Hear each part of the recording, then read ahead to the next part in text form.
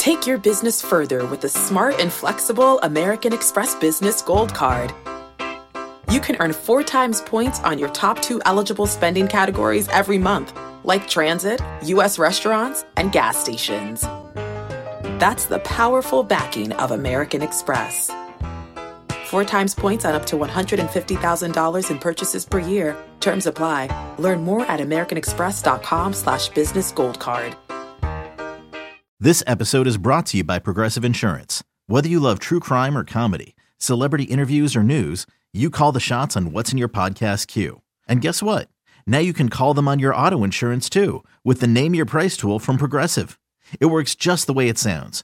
You tell Progressive how much you want to pay for car insurance, and they'll show you coverage options that fit your budget. Get your quote today at Progressive.com to join the over 28 million drivers who trust Progressive. Progressive Casualty Insurance Company and Affiliates. Price and coverage match limited by state law. eBay Motors is here for the ride. Remember when you first saw the potential? And then through some elbow grease, fresh installs, and a whole lot of love, you transformed 100,000 miles and a body full of rust into a drive that's all your own. Look to your left. Look to your right. It's official. No one's got a ride like this. There's nothing else that sounds like, feels like, or looks like the set of wheels in your garage. With over 122 million parts, you can make sure your number one ride or die stays running smoothly. So there's no limit to how far you can take it. Brake kits, turbochargers, engines, exhaust kits, roof racks, LED headlights, bumpers, whatever your baby needs, eBay Motors has it. And with eBay Guaranteed Fit, it's guaranteed to fit your ride the first time, every time, or your money back. Plus, at these prices, well, you're burning rubber, not cash. Keep your ride or die alive at ebaymotors.com. Eligible items only. Exclusions apply. Yeah, there should be some passion. This doesn't have to be boring. Hey, one thing the game needs is more people like you. Still have grown men run around tight pants. It's Mookie Betts. It's Daniel Bard. Steve Aoki. There's Sal Talamacchia. This is Brock Holt. Hey, this is John Lester. Baseball isn't boring. Welcome to Baseball Isn't Boring. Here's your host, Rob Bradford. Is this, what kind of impact did he have on the season? The fact that he was on in relief, he came on as a starting role, and he's kind of picked that up and ran with it for years. He's been really good this season. I know he struggled early on, but I think his first one out of the bullpen was in San Diego, if I'm not mistaken, right? That Sunday game. Then he came in Arizona, and then after that he took off. Just the strike throwing, was different when he went to the bullpen. He was more aggressive, more efficient, more quick outs, and the stuff kind of got better. He made some adjustments mechanically, but I think it was more the mindset that helped him out. When I told him he was going to the bullpen, he didn't like it, but the next day he came in and he's like, I'm ready. And I'm going to the bullpen today, and whatever you need, we'll do. And obviously we started doing the opener thing with him. He worked out. Then in Seattle, we let him start, and he helped us that Monday, kind of resetting the bullpen and helping us out. And he took off, and we're very proud of him. You start looking at everything with him, not only the real numbers, but under the hood numbers, and he's become one of the best pitchers in the big leagues the last 2.5 months. Looking forward for him, same thing, go out there, perform, and he's begging to come out of the bullpen on Sunday. We're not going to do that, but it's been fun. He's grown so much, matured so much. He understands the whole team concept. He really likes it here. That's something that he's been loud and clear about it. He loves it here. He loves the atmosphere. Obviously, not the results the last 2 years, but he's a guy that, talking to Chaim towards the end there, he's one of those that you start, it's intriguing, right? What he can do and where we at in the game, this hybrid kind of thing. It's interesting, to be honest with you. You look at him still as a hybrid going into next year, or do you look at him more just like he's earned the chance to start again, or how do you look at it? Well, like I said before, I think the only thing I said about next year, If Chris is healthy, that'll be my goal for him to start next year in Seattle, the opening day. But besides that, we'll talk about it. But the fact that he can do it, you never know. He might be kind of like Alex was talking about a 6-man rotation. We can go different ways, but we've been telling our guys, be ready to be a starter until somebody tells you the opposite. He gives you innings, he stays healthy, his stuff is getting better, so I don't see why not he can be a starter next year.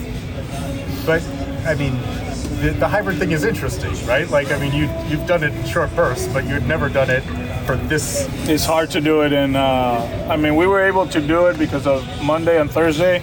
Yeah. They were really good for us.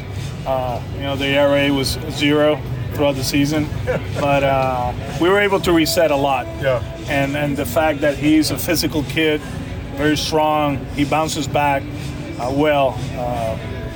I think there was only one spot there that, when we look back, we had to do it. It was the Houston thing, and then the LA that same week. He did his best. It didn't work out once. It was Friday, I think it was, against the Dodgers. But overall, physically, I have no doubts that he can do whatever he wants, as far as like innings. But from my end, I think structure and kind of like help him out to go through his routine and work against delivery, which also probably was beneficial for him because it took the thought process out of it, and I just got to compete. But there's stuff that starters have to do, as far as like the 4 days in between, and I do believe he can start. Verdugo's been struggling down the stretch. What are you seeing in his at-bats? The swing and miss is something that he usually doesn't do. He's been swinging and missing a lot. He's not walking. Just that three walk day the other day. He's hitting the ball on the ground. I think it's more mechanically than anything else. He had some good games when he got hot at that point, hitting the ball in the air. But lately it's been a lot of ground balls and not going the other way. So it's one of those that what's going on. He works at it, but it takes time sometimes to get out of it. And he'll play tomorrow. He'll play Sunday, but not the end of the season that he was looking for or we were looking for. I mean, we know how highly you view, like how much talent you often talk about how much talent you see in him. Are you surprised that the direction of his numbers have gone the way they have over these years? Yeah, I look at it the other day. I don't get caught up too much on those, but I always look at his walks, and the walks always tells me where we at. And I was very surprised that he was only 3 in the last 70 at bats. He's a lot better in that regard. His plate discipline is a good one.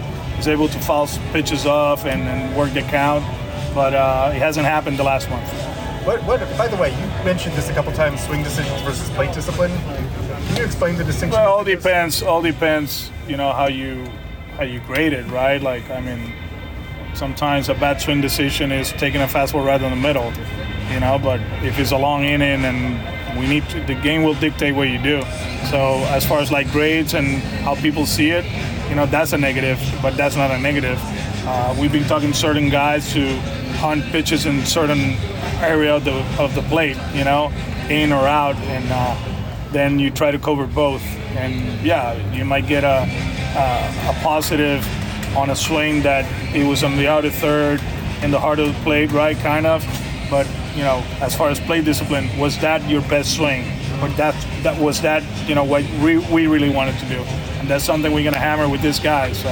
You look around the league, and there's a lot of teams out there that they, grind at bats and all that, but they take pitches, especially now with us with 2 strikes.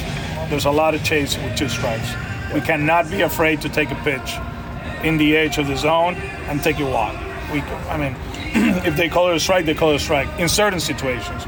So that's what I mean with that. Like sometimes you got to be careful with all this lingo, swing decisions, plate discipline. Like, yeah, I think plate discipline dictates what you do as far as swing decisions. What do you think are the most important stats? W's. For hitting. Hitting, runs. Yeah. Good. Carlos Beltran told me once that his whole goal throughout his career was to score 100 runs. If you score 100 runs, over, let's say you play 140, 150 games, you did everything right. You got on, you slug, you took your walks, you ran the bases well. So you score 100, you're in a good place. Because remember, how do you feel about ex-Woba? That's what the expected numbers, man. Sometimes it's tough. I was going to say, remember Cora. I mean, the expected numbers for them was what, like 81 wins? You got 100. Yeah. I remember Cora in the postseason. I think he was on TV and he rattled off, like, this is what GMs are, and I think Woba was. Oh yeah. But I don't know. He was trying to make a lot of money. Yeah, like did a good job of it. Good. Yeah, I mean, it all depends. Not everybody knows the numbers, but I think if you look around the league and the guys that have scored 100, they've been really good. Really good. So that's what I talked to them about it. Like, if your goal is to score 100 and you do, you had a great offensive game. Several of your players have said over the last couple months, if we had a couple new starting pitchers, everything would have been okay. Do you think that's too simple to say that there's more than just two pitchers are going to fix everything? And you needed to catch the baseball, and you needed to hit with main and scoring position. So I don't think that's fair to say. From my end, obviously everybody's going to have their opinion. I said it the other day in the EI, like, we all love to be GMs, but it's not as easy as that, and obviously we put ourselves in a bad spot early in the season. We didn't play good baseball at one point in August, and that's the reason we are where we are. I mean, I know you've got to wait to see what happens with the leadership and everything, but I would imagine there's things that you want to change the way you guys do things or adjust the way you guys do things to fix the things that you're just talking about. And some things that I have to fix too, some things I have to be better at. So we do this every year. We go over our program and what you need to do to improve. And obviously the last 2 years we haven't improved that much in certain areas. And you just look in the mirror and study whatever you have and be ready for next year. Are the exit conversations with guys any more different because you don't have somebody who's like in that top job? Or? Not really, no. Yeah. I mean, Eddie's in it, Ben is in it, BOH is in it, so it's the usual. Yeah. You've talked about Rafaela and just how much of a difference maker he can be in center field. If you have to continue on with Yoshida in left, like, how much do you think having Rafaela in center would help Yoshida with just obviously his range? And good try, but I think Yoshida has been a lot better the last month and a half. He was like -8, I think it was, and now I think the last month and a half, I think he's at neutral, and he's getting better jumps, better routes. He's improving. Obviously, we don't know what's going to happen in the future. Sedan needs repetitions too. And for how much we like him in center field, the offensive part of it, we still have to work. The chase percentage with 2 strikes early in the count, all that stuff, going the other way. That's part of, kind of like the final product, the final things that we have to do for him to become an everyday player. But obviously, whoever plays center, it's going to help him. We're going to have an athletic guy most likely in center, so they should help him out. When you look back on it with Yoshida, do you think everybody underestimated how much the WBC would take out of players? Well, in his case, I mean, Turner kind of like turned on at the end, right? I mean, I don't think the WBC took a toll on him. It's just first time here, 162, the traveling. We've been talking to him on a weekly basis. He actually feels like trying to make adjustments was harder than he thought it would be. And that's the reason, he hasn't been able to maintain what he did early in August and in the summer, right? But there was a lot of traveling with him from the get-go. Press conference, go back home. Fort Myers, go back home.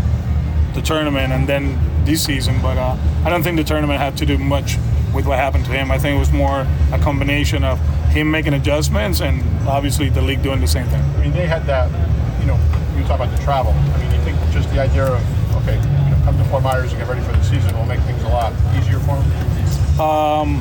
Probably, but I'm not going to go against their wish to play in the tournament, right? No, I'm saying next year.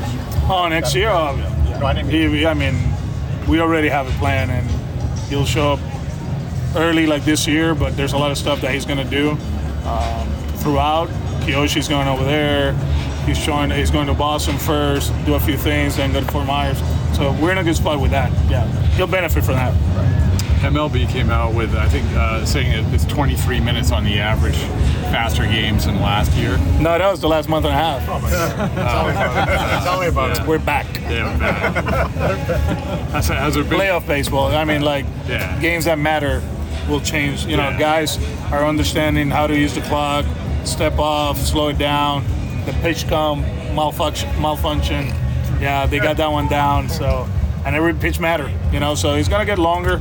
That does, but I think we're in a great place. Honestly, you know, we noticed it early in the season, and you know, from my end, when I can get home and hang out with the family a little bit before they go to bed, you know, or just, you know, watch a West Coast game, you know, and that you can tell. And I think the fans they like it. You guys like it, so we're in a good place. Well, that's what was it what you thought it would be? I mean, we were all trying to guess, right? Yeah, but better. And no issues. I thought there was going to be more stuff going on, and after the first month, it was over. That tells you about these guys. You know, they're elite at what they do. I noticed it in the game against the Yankees when the pitch didn't work, and we played without it. Nobody cared, you know, like, okay, here goes the signs. Everybody was on time, no issues, and it was a quick game. Oh, have you done your homework assignment on the MVP voting? Not yet. Today, you got 2 days. 2 more days. You got 2 days. Okay, picture this. It's Friday afternoon when a thought hits you. I can waste another weekend doing the same old whatever, or I can conquer it. I can hop into my all-new Hyundai Santa Fe and hit the road. Any road. The steeper, the better. Because my all-new Santa Fe is available with H-Track all-wheel drive, so I can hit the trail without a worry in the world. Heck, with 3 rows and best-in-class rear cargo space, I can pack the whole family in with all our gear. We've got available dual wireless charging for our phones, so we'll never lose touch with civilization, and we won't lose touch with the primordial power of Mother Earth. So which is it? Waste the weekend or do something a little more epic? And conquer it in the all-new Hyundai Santa Fe. Visit HyundaiUSA.com or call 562-314-4603 for more details. Hyundai, there's joy in every journey.